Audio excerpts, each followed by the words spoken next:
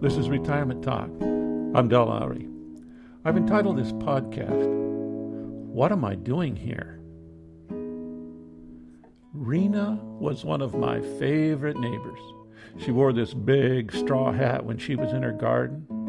Mel, her husband, always wore bib overalls, pinstriped. They had the best garden in town. They had rows and rows of beautiful vegetables, an orchard with apples, pears, peaches, and figs.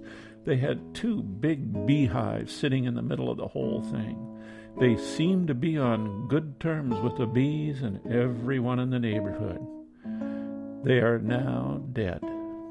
Mel had a heart attack in his early 80s. Before he died, they sold the place and moved into an assisted living facility.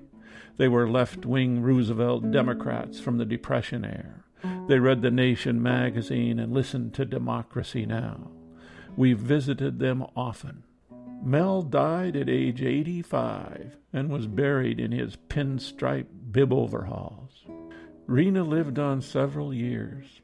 Last time we saw her, she said, "What am I doing here? I'm not doing myself or anybody else any good."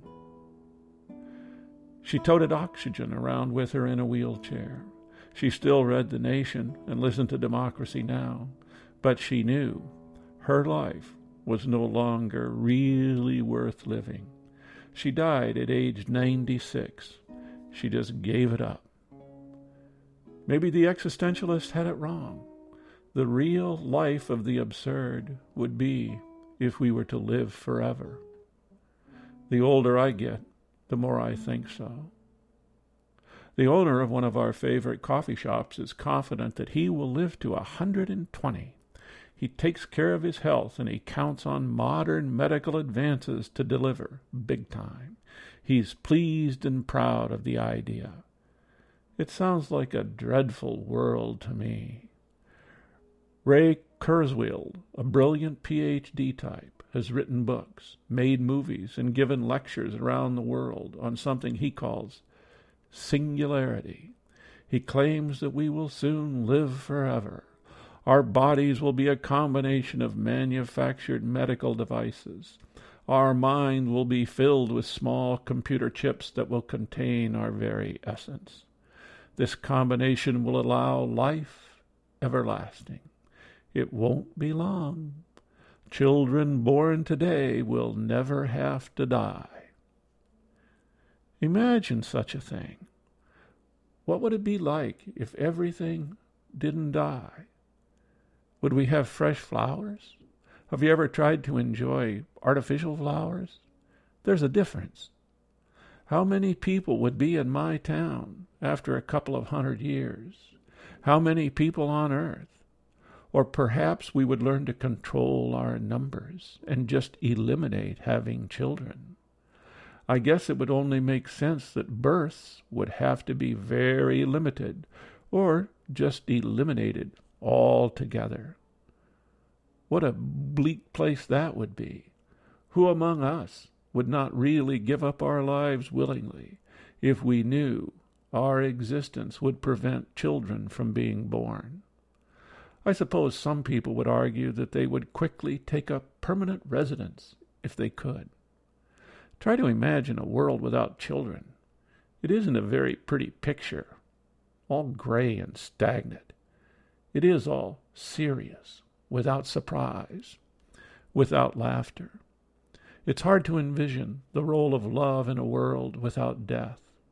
You could treat someone badly and make up for it tomorrow, or next year, or next century. What would it be like to watch the tragedy of existence continue indefinitely? Earthquakes, tornadoes, wars, ignorance, and meanness, that kind of stuff. No one is talking about ending these things. I should think that death might be a welcome relief. Then there's boredom. How many football games can you watch on TV? Weather reports, stock reports. How many newspapers can you read? The lives of my friends, Mel and Rena, remind me that all good things come to an end. Life keeps moving, and woe be it to those who would mess with this natural phenomenon. Retirement gives us time to think things over. All the grand ideas we have heard throughout a lifetime were only thoughts of other human beings. They were not the conclusions of gods. Now it's time to think for ourselves. The idea of accepting our own death is a comforting step to take. It relieves us of youthful misconceptions and philosophical rationalizations that are not as substantial as they earlier seemed. I think of the old poem Thanatopsis by William Cullen Bryant.